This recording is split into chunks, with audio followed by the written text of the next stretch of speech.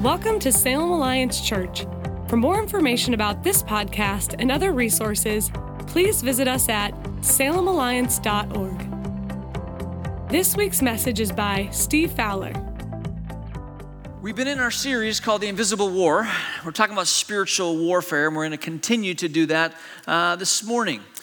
Some of you may remember maybe in high school or college, maybe it was a literature class or maybe it was a history class, some of the Greek mythology, specifically Homer's Iliad or Virgil's Aeneid, the poem, and the talk about the Trojan Wars. If you didn't read any of that, maybe you saw the movie Troy years ago, starring Brad Pitt.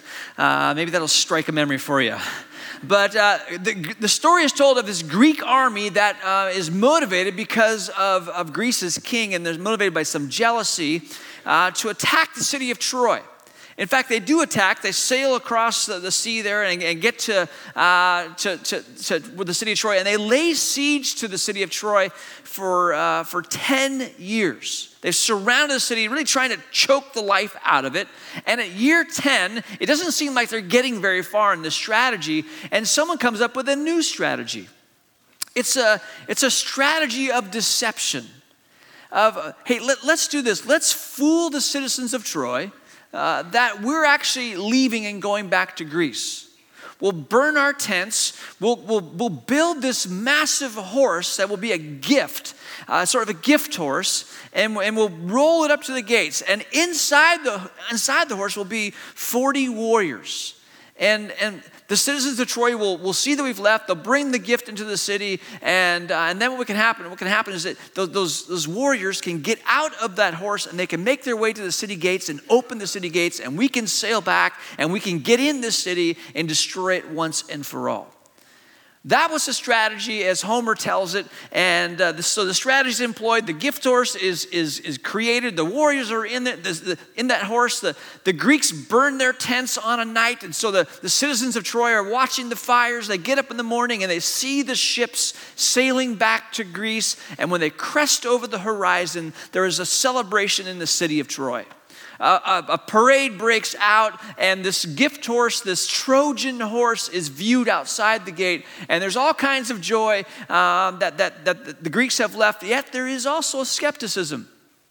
Is this really happening? And skepticism is sort of pushed aside, and this Trojan horse is brought into the city. And as the celebration is taking place that evening, that horse that is in the city, the warriors sort of, in a stealthy way, kind of pile out of it, and they gain a foothold in the city. They gain this place, this piece of territory within the city, and a skirmish, a battle breaks out. These warriors make their way back, and they fling open the city gates. The armies of Greece have sailed back over that horizon and made their way and attacked the city of Greece, and they're inside. And if you know the story, Troy is ransacked. Troy is decimated, and the city ends up falling. Soldiers are killed. Families are brought into slavery, and Greece wins the battle. All because access was given. All because there was this foothold, this deception, this foothold, this place, this opportunity for the Greek armies to get inside Troy was made available through this plan of the Trojan horse. And that whole scenario, that whole battle actually plays some similarities to the spiritual battle that you and I are in.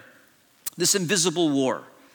Because what the enemy does is he often dresses things up to look like a blessing. He's looking for a place. He's looking for a foothold. He's looking for an opportunity to gain some ground in a person's life and then to live out his mission statement or to pursue his vision statement. And that includes stealing, killing, and destroying. He loves to ransack people's lives. He loves to decimate relationships. He loves to distract people from the things that are important and the things that should be priorities. And so he pursues a foothold. He pushes up his gift horse, and it looks good, and it's enticing, and it looks beautiful, looks like a blessing, but it's actually a curse. And you'll kind of get a picture of this early on in the scriptures in the book of Genesis. Cain, the brother of Abel, just before he actually kills his brother Abel, God says to him, Cain, sin is crouching at your door. that you must master it.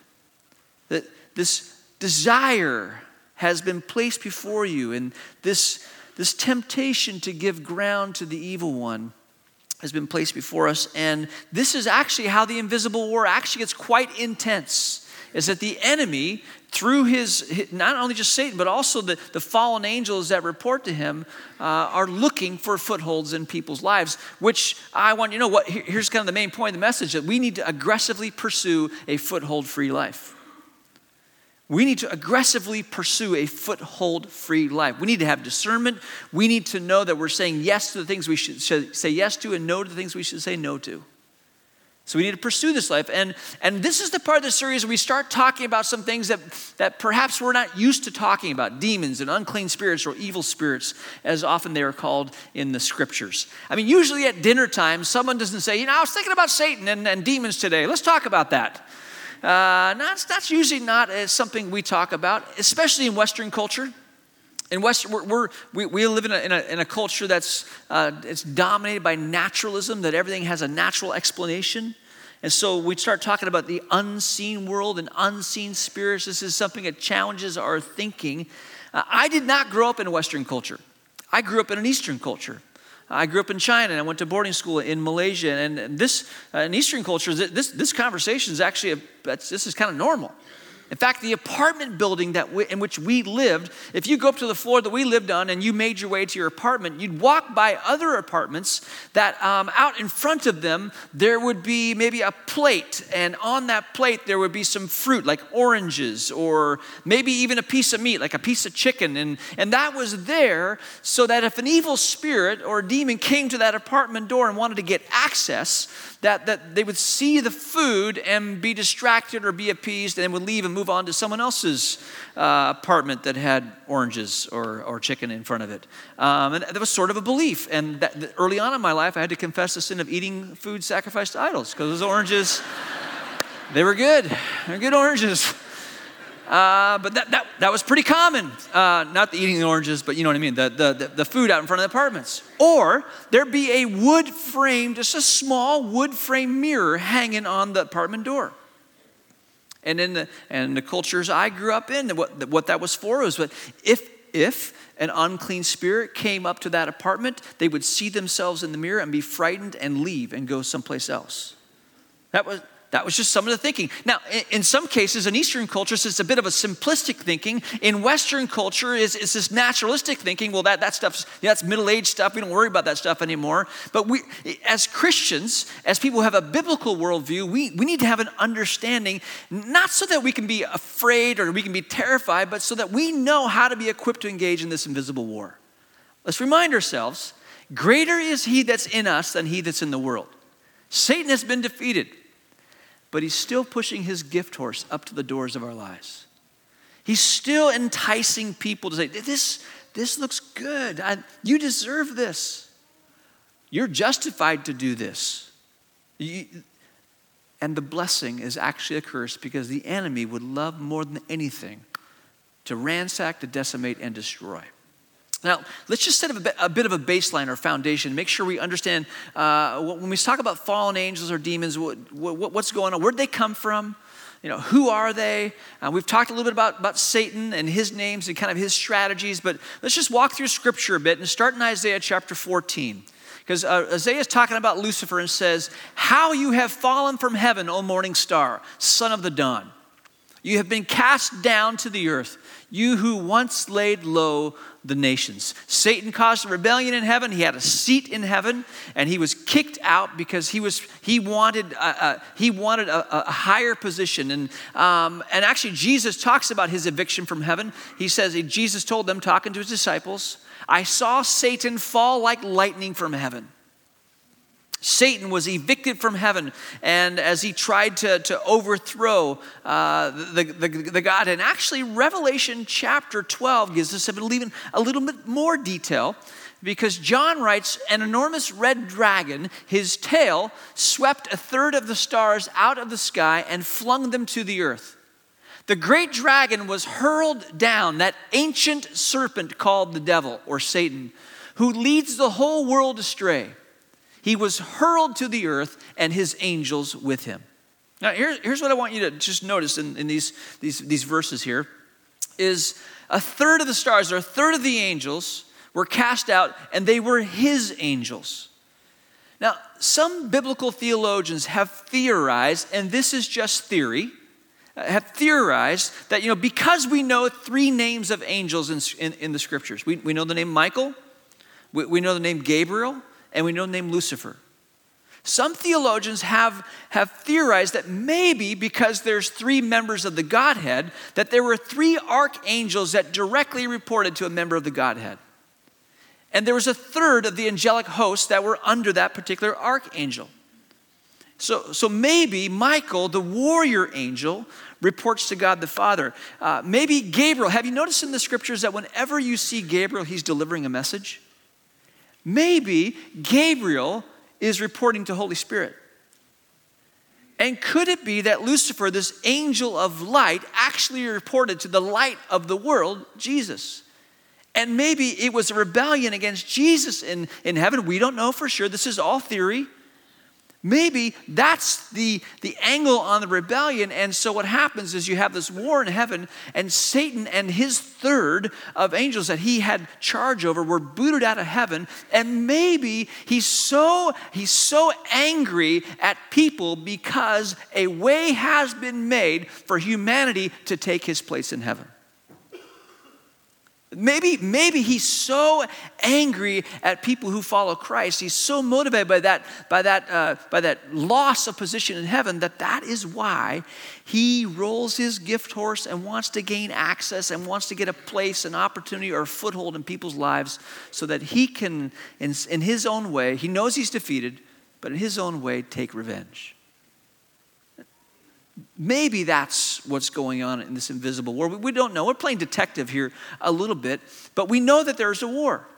And we know that he wants access into people's lives. And one of the things we need to determine is, so who does he attack? Who will Satan attack? Whose lives does he want to get a foothold in? And in answering that question, what I want to do is just read some passages of Scripture so that we can have Scripture speak to us on this very topic. And I want to read from Mark chapter 1, a passage where Jesus is beginning his earthly ministry. And in Mark chapter 1, he's going into a synagogue in Capernaum, and Mark writes, Jesus and his companions went to the town of Capernaum. When the Sabbath day came, he went into the synagogue and began to teach. The people were amazed at his teaching, for he taught with a real authority, quite unlike the teachers of religious law. Suddenly, a man in the synagogue who was possessed by an evil spirit began shouting, "Why are you interfering with us, Jesus of Nazareth? Have you come to destroy us? I know who you are, the Holy One of God." Jesus cut him short. "Be quiet. Come out of the man," he ordered. At that, the evil spirit screamed, threw the man into a convulsion, and then came out of him. Amazement gripped the audience, and they began to discuss what had happened. "What sort of new teaching is this?" they asked excitedly. "It has such authority, even evil spirits obey his orders." The news about Jesus spread quickly throughout the entire region of Galilee, and I might add, and attendance was up next weekend at the synagogue. Because no one's seen anything like this. No one's seen it. What is this? Just a couple observations. Remember, we're asked this question: Who does Satan attack? Who do these evil spirits attack? Notice a couple things here. First thing, this is a Jewish man. He's under a covenant. This is God's people. And he's in church. It appears that from this story that here we have a man who's under the covenant with God who's at church. And apparently, this evil spirit was comfortable in church. Another story, Luke chapter 13, another observation to make as we seek to answer this question of who does Satan attack. Luke 13, verse 10, one Sabbath day, as Jesus was teaching in a synagogue, he saw a woman who had been crippled by an evil spirit. She had been bent double for 18 years and was unable to stand up straight. When Jesus saw her, he called her over and said, "Dear woman, you are healed of your sickness." Then he touched her, and instantly she could stand straight. How she praised God. But the leader in charge of the synagogue was indignant that Jesus had healed her on the Sabbath day. "There are 6 days of the week for working," he said to the crowd. "Come on those days to be healed, not on the Sabbath." But the Lord replied, "You hypocrites, each of you works on the Sabbath day. Don't you untie your ox or your donkey from its stall on the Sabbath and lead it out for water? This dear woman, a daughter of Abraham, has been held in bondage by Satan for 18 years. Isn't it right that she be released even on the Sabbath?" This shamed his enemies, but all the people rejoiced at the wonderful things he did. First story, we've got a man in the synagogue, a man under the old covenant in the synagogue who is demonized. And I actually prefer the word demonized versus demon possession. Demon possession kind of gives us this picture of being owned by something or someone. Demonized or demonization actually is this a foothold is been given, ground has been given, a place has been given, and there's this attachment that's taking place. There's this harassment that's taking place. And here we have in a synagogue a man who's experiencing that very thing. But here in Luke 13, what we have is a woman. And she's in church. And she's bent over, doubled over, 18 years by an unclean spirit. Now, understand here, we actually have a physical manifestation of demonization. We have someone whose body, who's undergone a physical crippling because of an evil spirit. That doesn't mean that every physical crippling is due to an evil spirit, but it's important to take note here that for 18 years she suffered this way. But what's even more significant is that Jesus says this woman is a daughter of Abraham. She too is under the covenant. And obviously the synagogue ruler, he's upset. He kind of gets out, I kind of picture him pulling out his synagogue policy manual. You know, section 2.3 says right here, this shouldn't happen on this day. 6 days for that, but not today. Which, here's what you need to know. Whenever the presence of Jesus is manifested, whenever the presence of Jesus grows stronger and there's a tangible sense of his presence, you know the two loudest voices are going to be? They're going to be the religious and the demonic. That was the case for Jesus. Everywhere he went, those were the two loudest voices of opposition. And yet here we have a man under the covenant, a woman under the covenant, and they're being oppressed by an evil spirit. In fact, if you continue to go in the New Testament, you will see this again and again. You will get Acts chapter 5, verse 3, a man named Ananias, his wife Sapphira, Barnabas has sold property, given all the proceeds to the church. They want to look good. The gift horse has been rolled up to their door is that, hey, here's the deal. Barnabas got a lot of attention. We can get some attention and we can sell our property, but instead of giving it all, we'll just give some of it and say we gave it all. And Peter confronts him and says, Ananias, how has Satan so filled your heart? Ananias is a believer. He's part of the early church. Satan has filled his heart. Galatians chapter 3, Paul is writing to a church in Galatia and says, "You foolish Galatians, who has bewitched you? Who has cast a spell on you?" In the last couple weeks, we've actually spent time talking about this necessity of wearing God's armor. And if we're asked to wear armor, it's probably because we're in a battle and the battle is real and we're vulnerable. But if you don't even accept any of those, listen to this. Jesus, in teaching his disciples how to pray, says this to them, pray this, lead us not into temptation and deliver us from the evil one. We're taught to pray for deliverance from the evil one and his schemes because as Peter writes in 1 Peter 5:8, he's like a lion on the prowl looking for someone to devour. Which means that for you and I, that the gift horse can be rolled up to our door as well. What looks like a blessing, what looks like something we deserve, This too can be presented to us, and what looks like a blessing is actually a curse. And if we give access, what Satan will do is he will harass, he will ransack, he will attempt to destroy the moment that we give him ground. See, I grew up being taught that this is something you don't have to worry about if you're a Christian. Christians can't be demonized. It was a bit of a logic. Here's the logic. We'll put it up on the screen here so you can kind of see it. Some of you may have been taught this. A Christian is indwelled by the Holy Spirit. That's absolutely true. That's what the scripture teaches. The moment that you become a Christian, God's Spirit is inside of you. The dwelling presence of the Spirit is in you. The Holy Spirit cannot dwell with an evil spirit. Therefore, a Christian cannot be demonized by an evil spirit. Some of us were taught this. The problem with it seems logical. The problem is that nowhere in Scripture does it say this.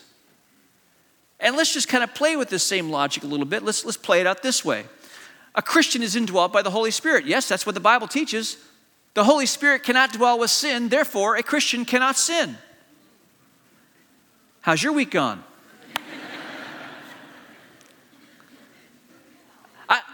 I'm not saying, Satan will attack anyone who will give him ground. He will roll up his horse to the front door and he will say, here's something that looks so good. And what appears as a blessing, actually the intent of it is to bring absolute destruction. And you'll look at it and say, it looks good. I deserve this. Or in some cases, I'm justified. And the gates open, the gift horse comes in, and the battle becomes quite internal and quite dangerous.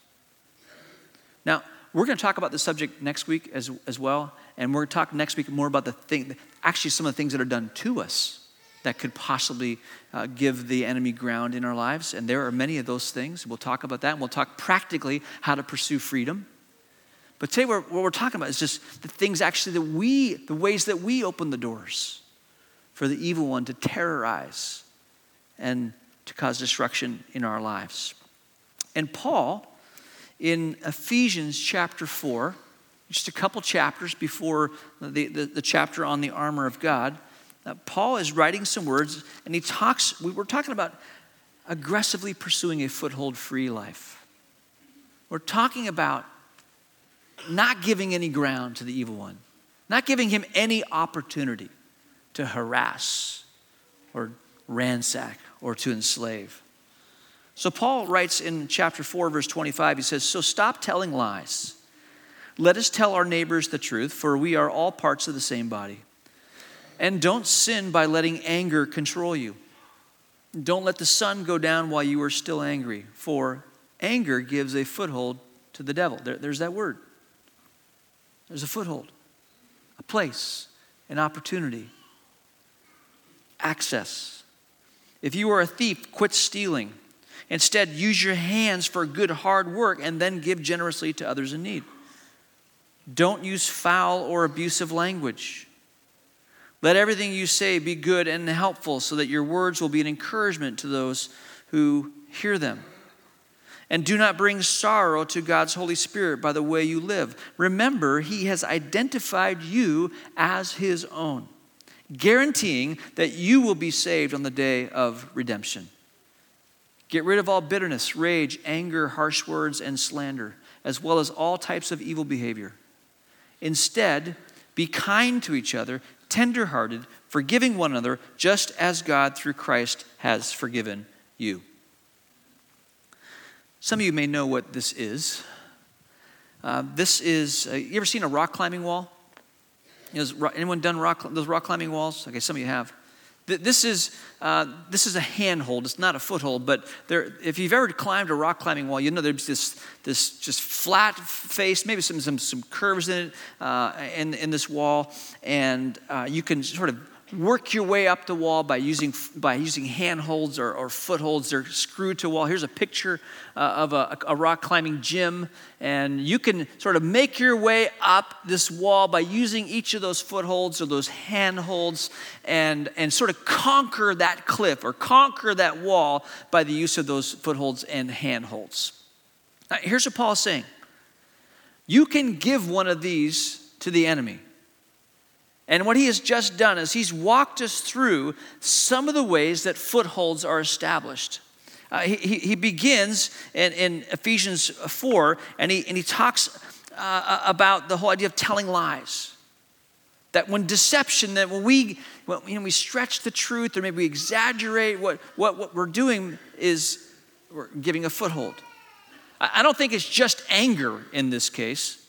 And he definitely talks about anger, but he talks about lies. He talks about anger. He talks about stealing. He talks about foul or abusive language. He talks about a lack of generosity. He talks about grieving Holy Spirit. He talks about bitterness and rage and anger and harsh words and slander and all these potentials for the gates of the city to be opened up and a place and an opportunity, a foothold to be established in our lives. And could it be that for some of us, we've got these footholds all over us because it looked good. It looked enticing. It looked right. I mean, I deserve this. I mean, do you know what that person did to me? In fact, 2 Corinthians chapter 2, Paul goes even further and talks about another foothold. He's talking about forgiving a man in the church who has caused harm. He says, if you forgive anyone, I also forgive him. And what I have forgiven, if there was anything to forgive, I have forgiven in the sight of Christ for your sake. I've forgiven in order that Satan might not outwit us, for we are not unaware of his schemes. What Paul is saying is unforgiveness. Unforgiveness is a foothold. It's ground, it's a place, it's an opportunity for the enemy to get a grip. The gates open, an access point for destruction from the inside out. So we must aggressively pursue a foothold-free life. How do you do that? Again, next week, we'll get into this a little bit more next week. And we'll talk practically, especially on these entry points in where someone actually has done something horrific to us. That's one of the ways that we're demonized, one of the ways that we're oppressed. We'll talk practically how to process this, but today we're talking about us being responsible, working out our salvation and not giving ground. How do we make sure that doesn't happen? Well, the good news is that because Jesus Christ has gone to the cross, anytime that we take the time to reflect and our eyes are open to a foothold, those footholds can just drop right off through the power of Jesus, by the power of the blood of Jesus that he shed on the cross for us. But we begin this process of living a foothold-free life simply by taking time to reflect. What we're doing as we're reflecting is we're asking Holy Spirit to open our eyes to see if we've given any ground to the enemy. Have we opened the doors in any ways? Is there any unforgiveness? Is there any bitterness? This anger that the sun is not supposed to set on, what he's getting to here is, I don't believe he's getting into like a 24-hour time period. I think what he's getting to is don't let your anger simmer.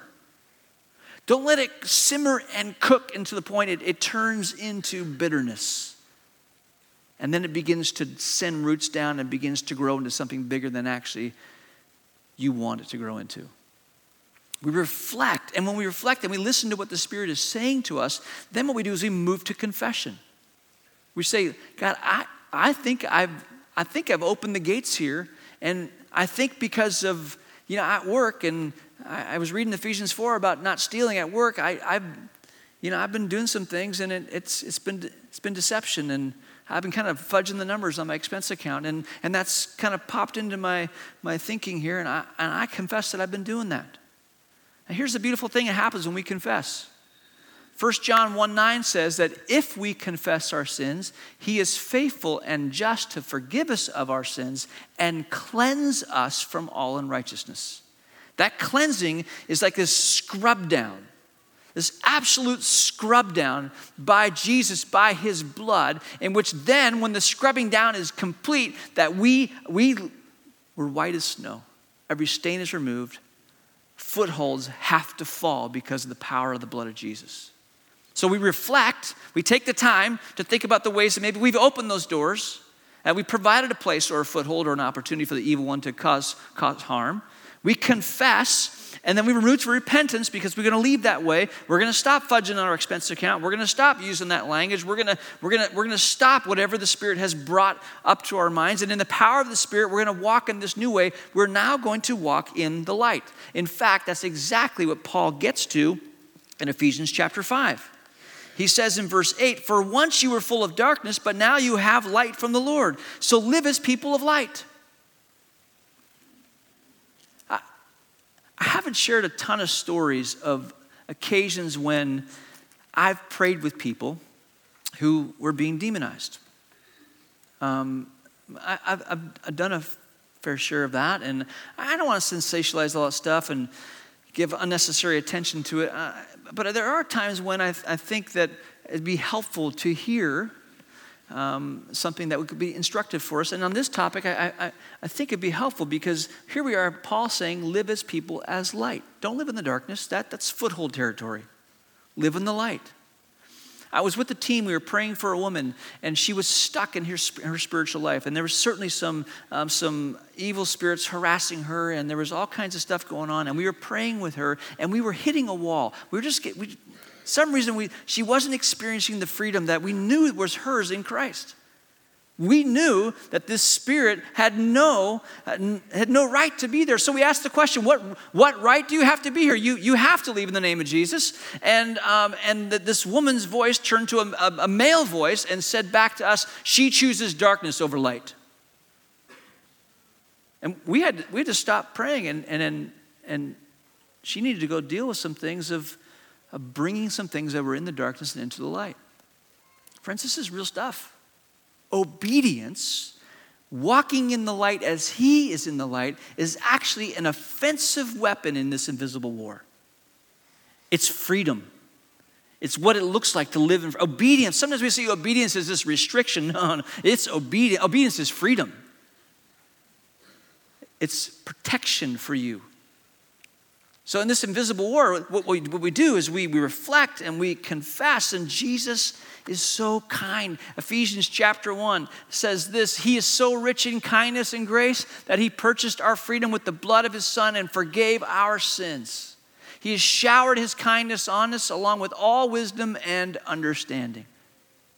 Every foothold in the name of Jesus must leave when we confess.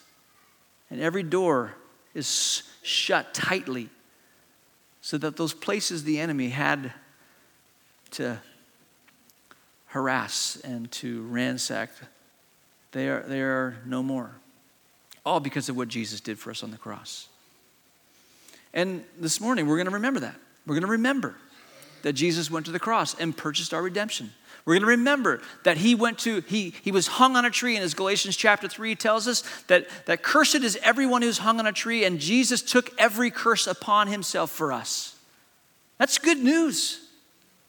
And he took every curse upon himself. We're going to remember that.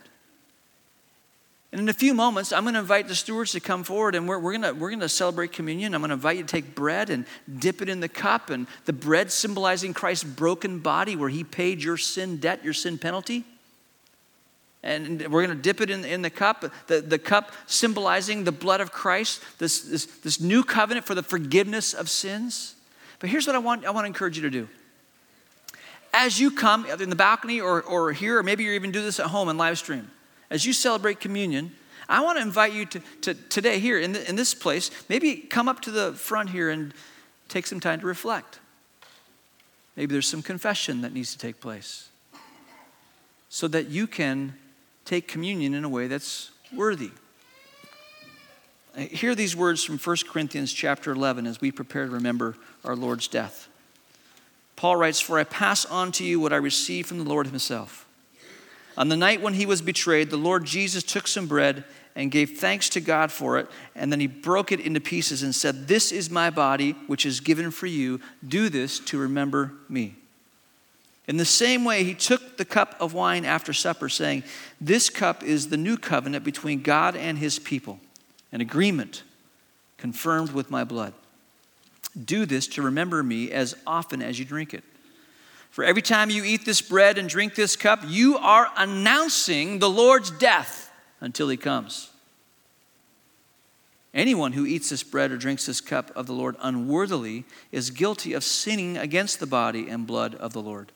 That is why you should examine yourself before eating the bread and drinking the cup. Stewards, would you come now? Would you come to the front? And friends, when you're ready, after you've taken the time to do your own examination, your own reflecting, and asking the Holy Spirit to speak to you about maybe some things you need to make right with God, would you come and rejoice in the fact that Jesus has set us free? He's set us free. He's made it possible for you and I to not only be with Him, but to walk in this life empowered by the blood of Jesus, to walk in righteousness. Let's remember Him. Salem Alliance Church is a community of Jesus followers located in downtown Salem, Oregon, and we are passionate about our city being a city at peace with God. If you have a request that we could pray for, please email us at prayers@salemalliance.org. You can view today's entire service online at livestream.com/Salem Alliance.